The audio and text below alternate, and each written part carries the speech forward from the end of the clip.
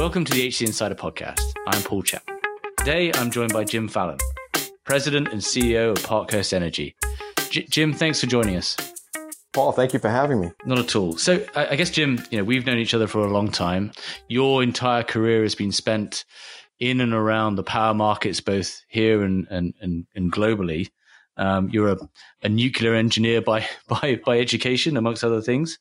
I know, at least for the last 5 years or so, you spent a lot of time thinking about the power grid as it is today and the trends and the transformation it's undergoing. I wanted to start off by getting a picture from you of the power grid of the future. Sure, yeah. Well, first, I think in summary format, the grid is the generators, the transmission lines, and the smaller distribution lines, and all the associated gear. So when people talk about the power network or the power grid, they're talking about the generators and all the associated infrastructure to deliver the power to your house. And so to summarize, the grid today is massive. It has a $3 trillion book value, probably a replacement value of around $5 trillion. We move about $300 billion worth of commodity across the network every year. It has about 7,000 generating stations. It's 145 million customers and about 6 million miles of transmission lines and distribution. So it flows almost exclusively big to small, and it's massive. The other way that we look at it is it's highly complex. It's complex both in the way that it delivers the energy, but also in the way that it's regulated and the way that it's managed. There's three primary grids. They're lightly connected. There's the West, there's the East, and there's our great state of Texas here that decided to have its own grid. But then there's 9 operational organizations that manage certain levels of the grid. There's federal, state, and local, and even voluntary organizations that regulate it, that put incentives in it.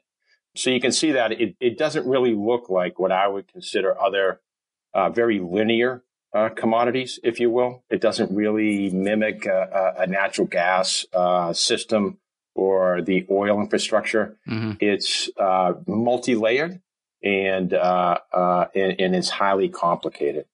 It's also very information, communication, and technology intensive. And that's clearly one of the trends between smart meters and the ability to coordinate all those different layers to deliver the energy. We look at it as very intensive. And obviously it's ubiquitous. You know that it touches everything. Even if you look at the debt, the equity, the commodity markets that the network touches, it's very significant. If you look at the commodity markets, whether it's a wholesale or a retail, they're extensive as well.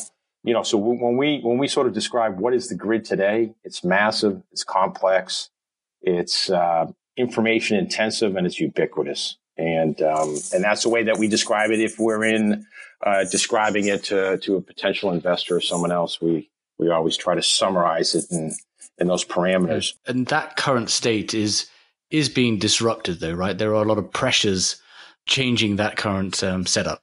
Clearly. So so let me take you through that. When we look at the trends, we call it the 4 Ds, but there's a lot of different ways to summarize it. So here we try to get things in boxes and think about it. So we think about the 4 Ds. First, it's decarbonizing. So clearly, the coal generators and other fossil fuels are coming out of what we call the generation stack. So just to use numbers, and these won't mean anything to most people, in 2011, there was over 300,000 megawatts of coal generation, and now there's around slightly over 200,000 megawatts. By 2030, another 50% of that coal generation will be retired. We believe by 2050, all of the coal generation will come out. And so the system, the network, is being decarbonized. We can talk later about how and why. It is a trend that is happening now. Consistent with the decarbonization is the electric vehicle fleet being pushed to the edge. That is something that is happening. That fleet will continue to roll out, and that is another decarbonization effort. The next thing is it's decentralizing, Paul. So the grid was originally set up to really be big to small. We have a big generator. It cascades down through transmission distribution system, and it satisfies commercial, industrial, or a home consumer. And so it was set up to have very large generators almost exclusively and to cascade down. Over time, that has changed, and now that change is accelerated. And decentralization can be, quite simply characterized by a solar panel on a house. That's a consumer who decided to go into the generation business, to be quite honest. And if enough of them do, you can add them all up and they start to look like a large power plant. They're just simply decentralized and on different people's rooftops. This is that distributed generation that people talk about. Yes, that would be, and there's a lot of different names for it. Distributed energy resources, distributed generation. But if you think about it, where there was always a cost advantage, a structure advantage to having that large centralized power plant, another theme is that's changed. It's now cost effective to put solar panels on the house. They also quite obviously have other positive attributes, and that's why there's a motivation to do it. But that is a trend that has started and quite simply won't stop until we're putting significantly more, in this case, solar into the system. And so a lot of the large carbon-based plants will shut down. Probably a fair number of the nuclear plants will be decommissioned over time, and smaller, more flexible generation will be pushed to the edge. Into some cases, it'll be put on a house or put exactly next to a industrial commercial installation. It's also digitizing. If you look at the amount of information that it takes now to track and to manage all of those distributed energy resources at the edge, it's significant. And so it's digitizing. That's sort of our third theme of a trend of occurring in the network. It's also degrading, and we say that it's degrading the traditional business model. And it's I think the easiest way to think about that is if you take the generator, you disaggregate it, and you take it all the way across the network, and you put it next to the consumer. Well, there's quite a bit of infrastructure that you don't necessarily need anymore, because that generator is now sitting next to that load. And so it's degrading the traditional participants in the power network, and it's yet to be determined how that'll all play out. But so when we go back and we look at the trends, it's decarbonizing, it's decentralizing, it's clearly digitizing, and it's degrading the traditional business model. So I think, Paul, if you put those two together, you say, well, that's great, Jim. Thanks for the history lesson. But what is it going to look like in the future? And can you answer my question? I'll attempt to do that. So what do I think it's going to look like in the future? The coal plants will all be off. The oil and the dual fuel generators that are sprinkled throughout the country, those will all be off and decommissioned as well. Unfortunately, in my opinion, a number of atomic energy sites will be decommissioned as well. And then the next step is you think about the Sun Belt, sort of the Sun Belt in the country. The Sun Belt will have a material amount of solar in it. We will what we call or say solar up the Sun Belt, and that'll look like a smile across the U.S. And it'll have material amounts of solar at the house level, at the commercial industrial level, and also at the utility scale. It's simply a cost-effective solution to generate power. It's coincident with the peak. That build-out will continue. We also believe that the wind corridors will continue to be built out. There's a saturation point to that. But if you think about having wind in the middle and a lot of solar and batteries throughout the Sun Belt, and that spans all the way from the Carolinas, all the way across Florida, Texas, out through the Southwest and into California. We believe then you'll need to modify the transmission system. There'll need to be some radial transmission lines. This has been attempted before, but it'll actually have to be done. So that's sort of if you think about that's the wholesale system. That's what I believe. That's what I believe will happen. That'll happen over the next several decades. That's not a trivial build out, but that is, I think, technology, capital, and the motivation is there to over a period of time to push the network in that direction. If you take a step down, then we believe that the home ecosystem, as currently anticipated, will be built out. And what I mean by that is the solar panel and the battery associated with that in the electric vehicle all works. It works now. We could contend that the price point needs to become slightly more competitive. It will over time. And when it does, then it will be hard for us to believe that most Americans don't have a solar panel either on their house, in their community, or somewhere near them, that there isn't a battery time shifting some of that power, and that they're not driving an electric vehicle. After that, and consistent with that, and I think this is important, we believe that the transportation fleet will be electrified to a great extent. We don't think this is a triviality either, and we don't think it'll happen overnight. But we do think the transportation fleet turns over once every 12 years. We think on 2 turns, 25 years, you can go to essentially an entire electric vehicle fleet. That is, we think, tremendously important because we think the electric vehicle fleet provides a dual purpose, and we think electric vehicles are underpriced currently because they are a mode of transportation, but they are also a electron transport vehicle. This is that storage role as well. Yes, you can park your car and store it and time shift electrons at work. You can do it at home. You can do it between home and work. It has significant and numerous variations to that, and we believe that's significant. We believe also that can be done with the current telecom infrastructure, and so that electric vehicle, won't simply sit in your driveway. It's going to be pulling off the grid to charge itself, or it's going to be providing you electrons that you need at a critical point in time, or electrons that the grid needs at a critical point in time.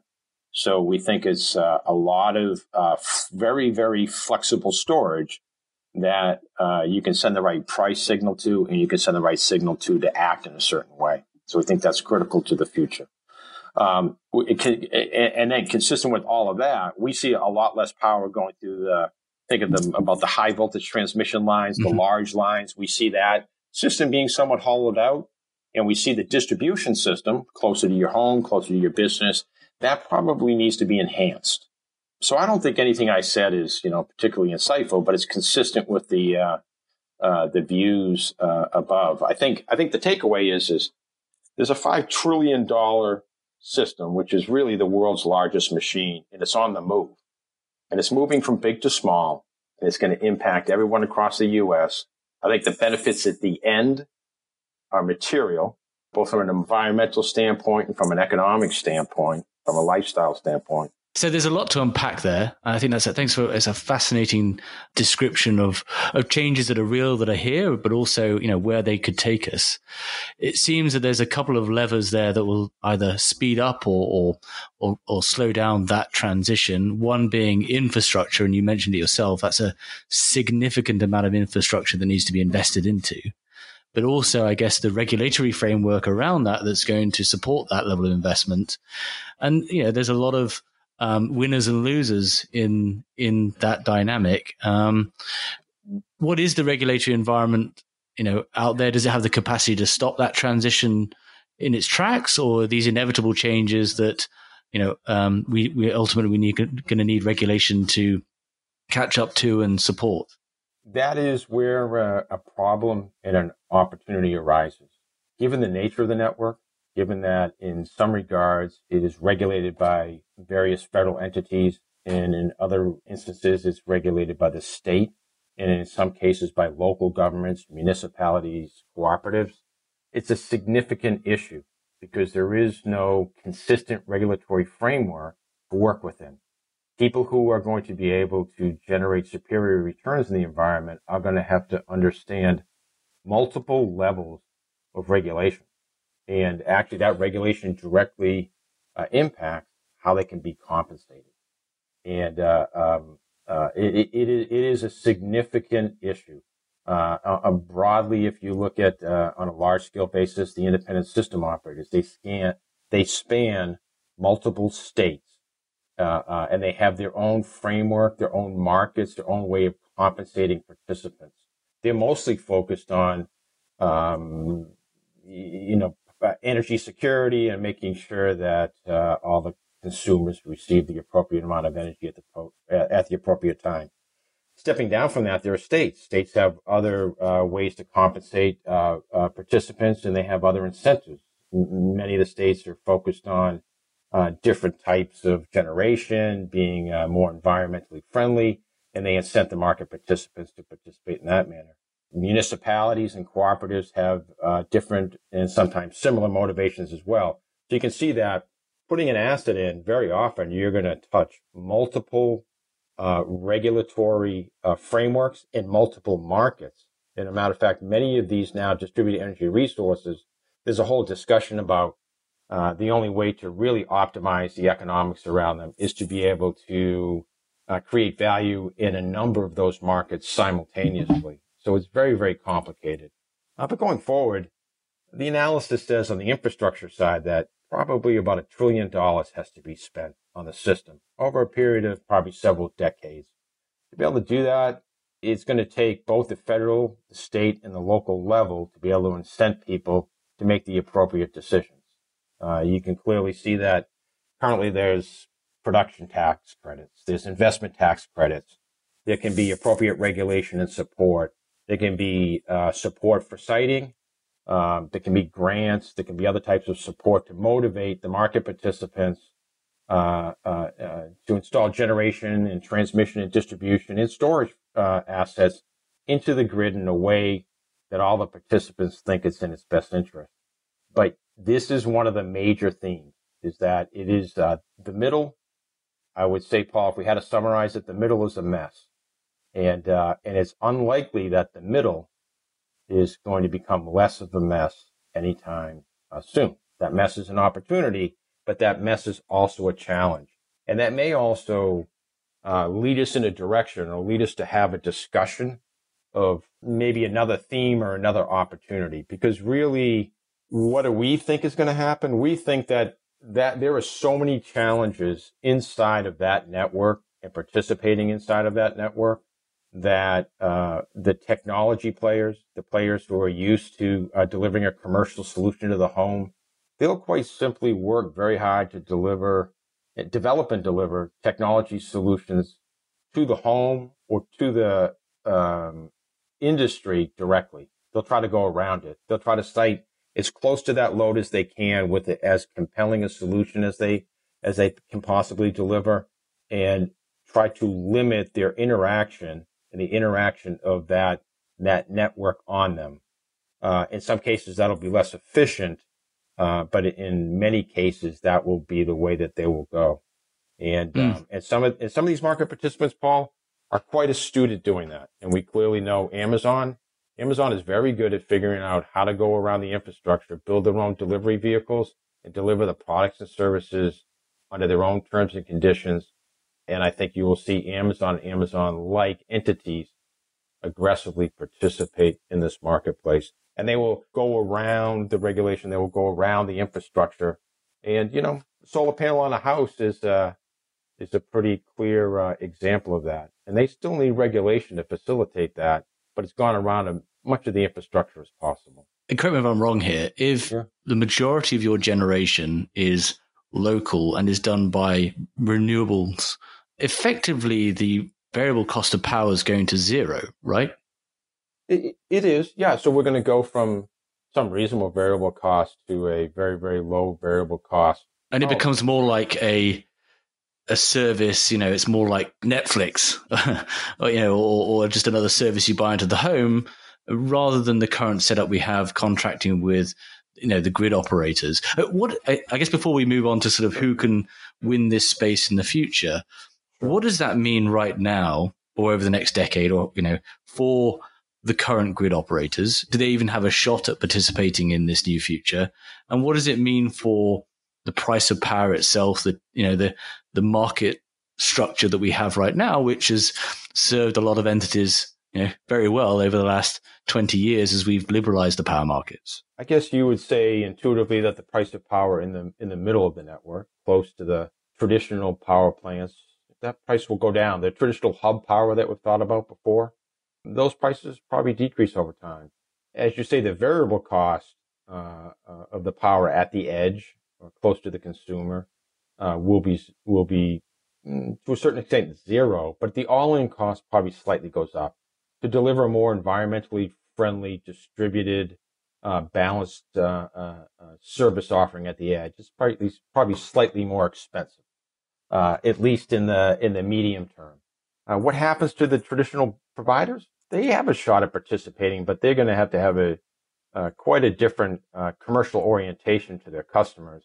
And traditionally, utilities don't have that flexibility and don't have that knowledge to be able to take significantly different product offerings into their existing customer fleet. They'll probably be eclipsed, quite honestly, by people who will go around them and offer their existing customers a more compelling service offering.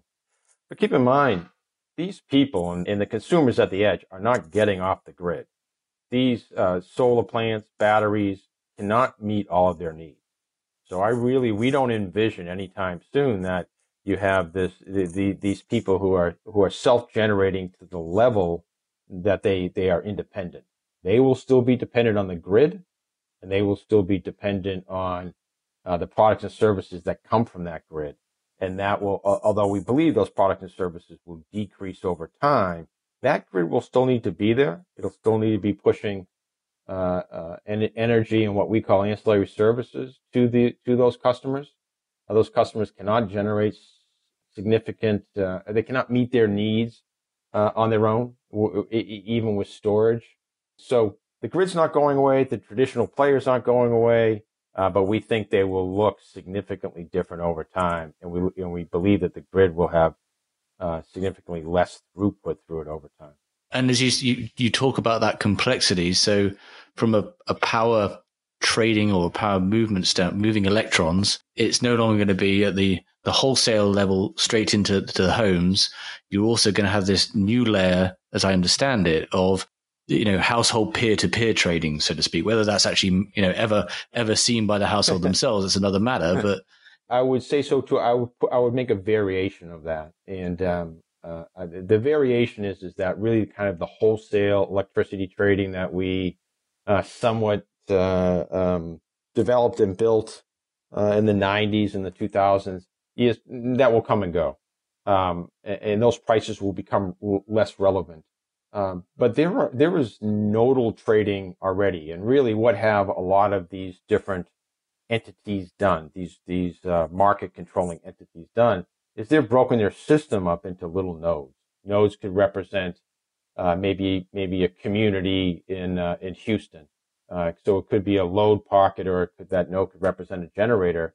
And they are right now, they generate prices at those nodes now. It's very representative of what's going on locally.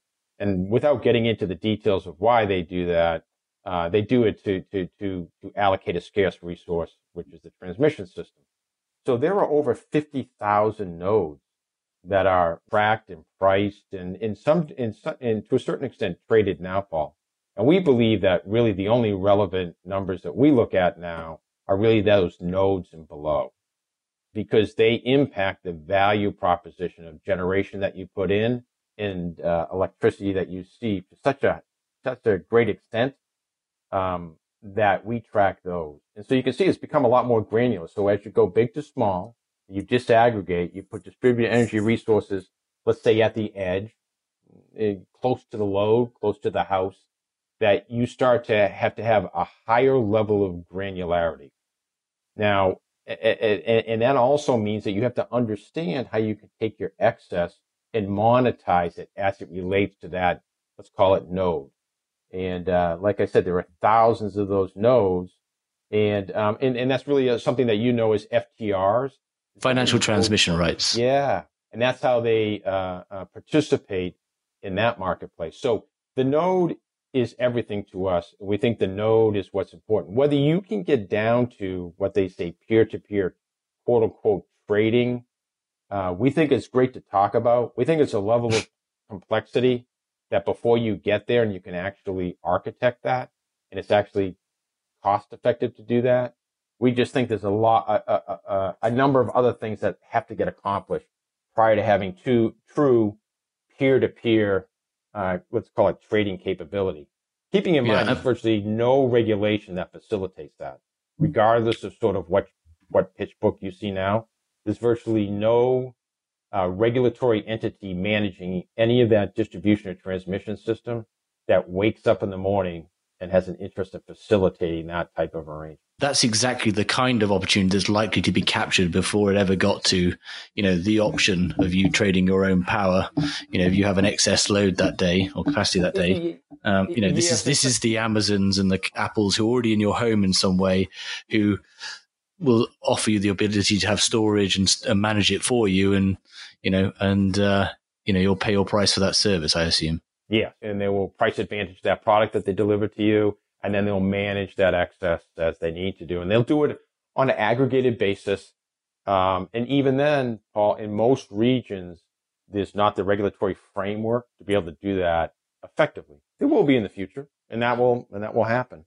But yeah, it is unlikely that the individual is quote unquote trading their power. But the individual has a lot of decisions to make. They will have to decide the type and size of EV that they purchase. They'll have to decide what solar arrays they put in their house. They'll have to decide what batteries they decide. And that'll all impact whether they have excess power, whether they're deficit power. It'll impact how they interact with that grid.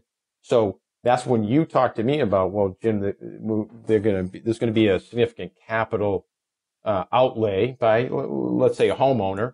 But then he's going to get a very low variable cost of generation. And that's true. There's a lot of decisions that he has to make in that process.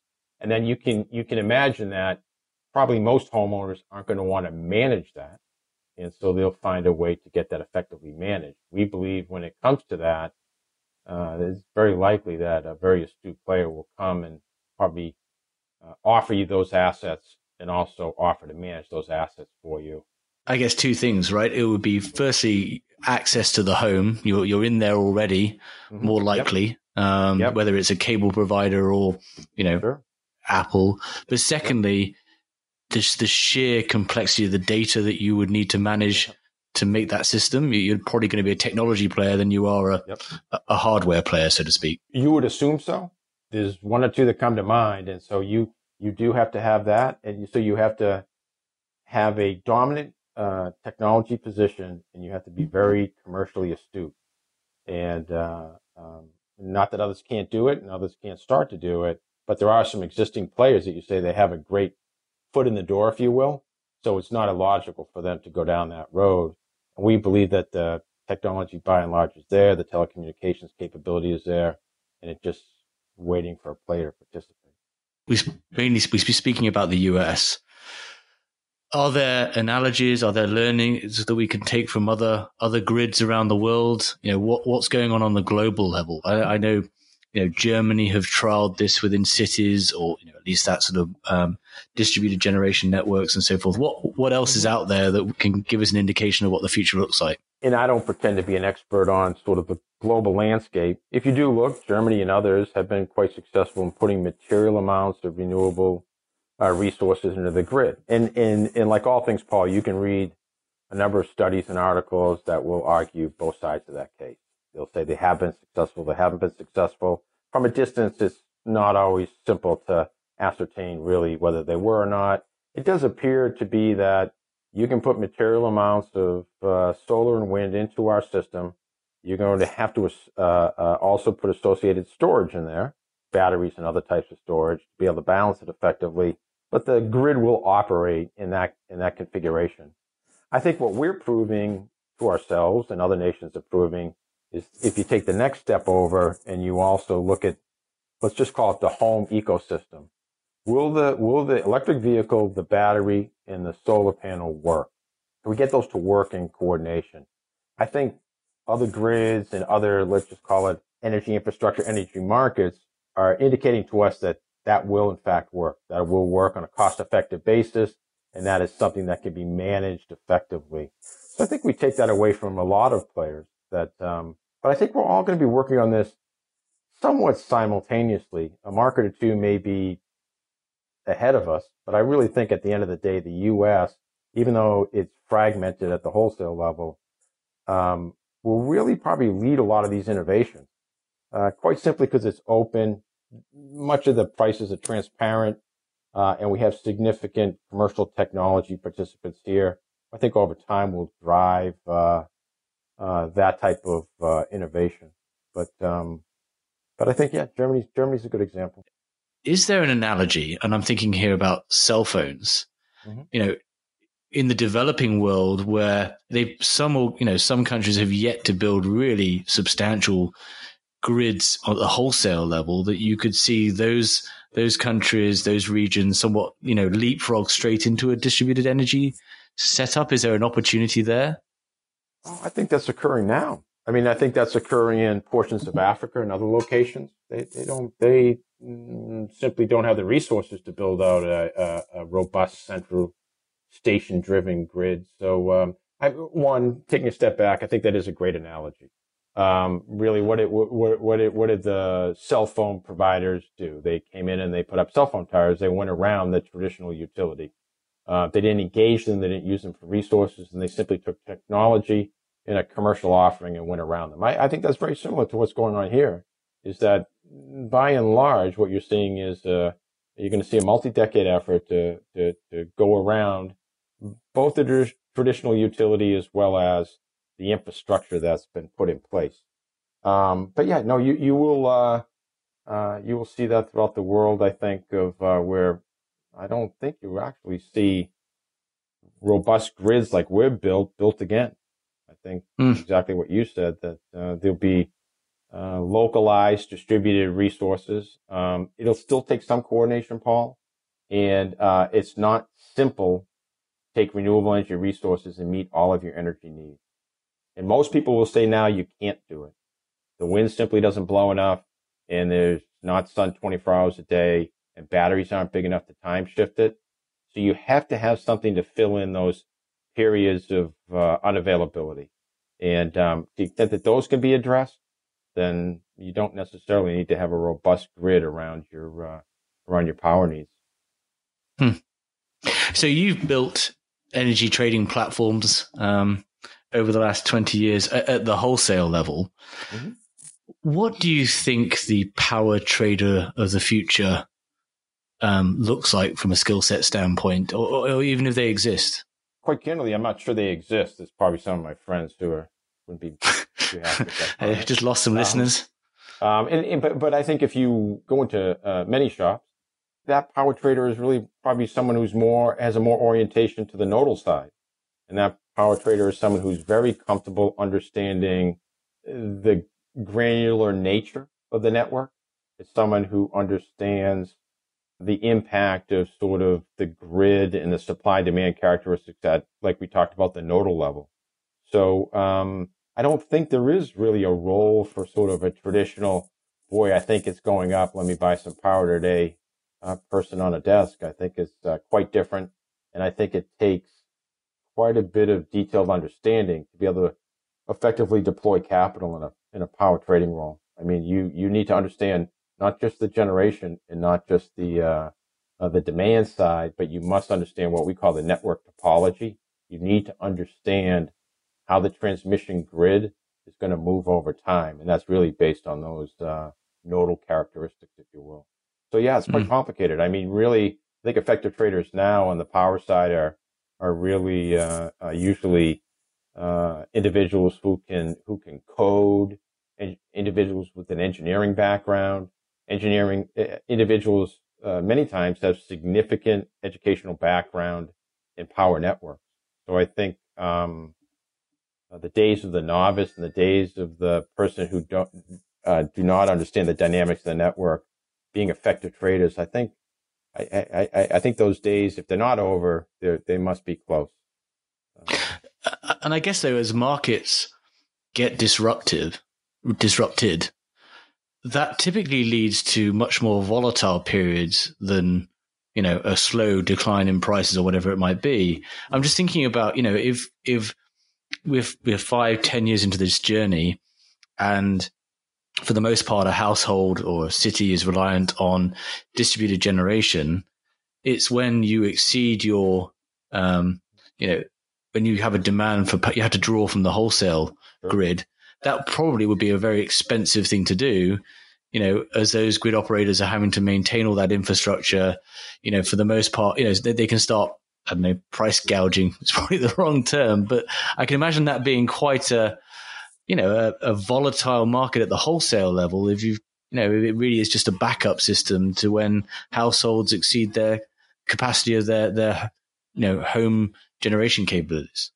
I think that's true. I think, but that's not a scenario that you're painting that would be an attractive trading scenario. Simply waiting for some period of significant, probably short duration volatility that you're trying to take advantage of. That's very, very hard to predict. That becomes very problematic from a trading standpoint. So I think really what is, thematically everything that we talked about before from a trading standpoint, the market's going around the trader, right? I mean, physically, right? Physically from a product offering. And what you're saying is absolutely true. Well, you can continue to sit in the middle and wait for those periods of disruption, and those will be quite significant. I would very much agree with that. I think that's true. I think, not only do you have to have those periods to be able to effectively trade, but you have to be able to predict those, periods. You have to be able to participate in them and not over participate in them. And I would say, unless those are quite frequent, that might be quite a lonely job over time. So, yeah.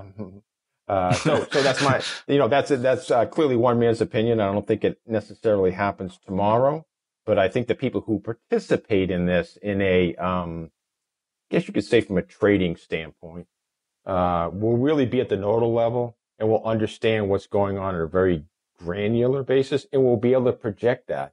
The real key is maybe not understanding what's going on today or this hour. I think most people could observe that through various platforms. It's being able to understand what's going on today, gathering, processing, and analyzing the available information and being able to project that. And to be quite honest, Paul, there's very few people who can do that consistently and effectively. They'll have a significant role in the intermediation. So really going back, I mean, think about it. When we built out those original desks, we were intermediating the big generator to the small meter. Right? We sat in the middle, consistent with the picture that we painted today. Well, if you tell me that the industry's going around the middle, then it's maybe less attractive to sit in the middle of it. And that's where Parkhurst Energy comes in, right? I guess now you're at the forefront of building that greater understanding at the nodal level, at that more granular level, to essentially do the same. Well, at least have that information and data available to then, to commercialize it. Is that right? Yes, and I mean, no, absolutely. And so, what did we say? We completed a very, very large engagement, and then we looked at our business, and we were trading. We were the traditional in the middle power traders. We discontinued doing that. We said that's not going to be something that's going to provide attractive returns in the future, and let's move the platform to the edge. And we now structure and originate transactions that involve distributed energy resources. We've recently aggregated thousands of rooftop solar facilities and aggregate them and then monetize them into an active marketplace. So we're sort of going down the road of executing along what our belief set is, that simply sitting in the middle and trying to intermediate a market that's somewhat going around that is less and less attractive each day. Yeah. So we pivoted the platform. I guess the $1 trillion question is what are the timeframes here? What do you think is the inside and the outside for where we are today to that kind of that future grid state you described right at the start of the podcast? Sure. I think the timeframes, unfortunately, are long, but I think the change is assured. When I look, Paul, again, like we talked about earlier, if you look at the transportation fleet turns over, there's different estimates, but let's say every 12 years. It's unlikely that you would, in one turn of the vehicles, of the cars that we see out our windows, that we would turn everyone over in one turn, that everything would be an electric. It's not unreasonable that would happen maybe after 2 turns. Oh, that's 20 something years, Paul. So, I think that could take quite some time. Solar and batteries could take some time. Clearly, recessions don't help. Clearly, pandemics don't help. Clearly, trade wars don't help.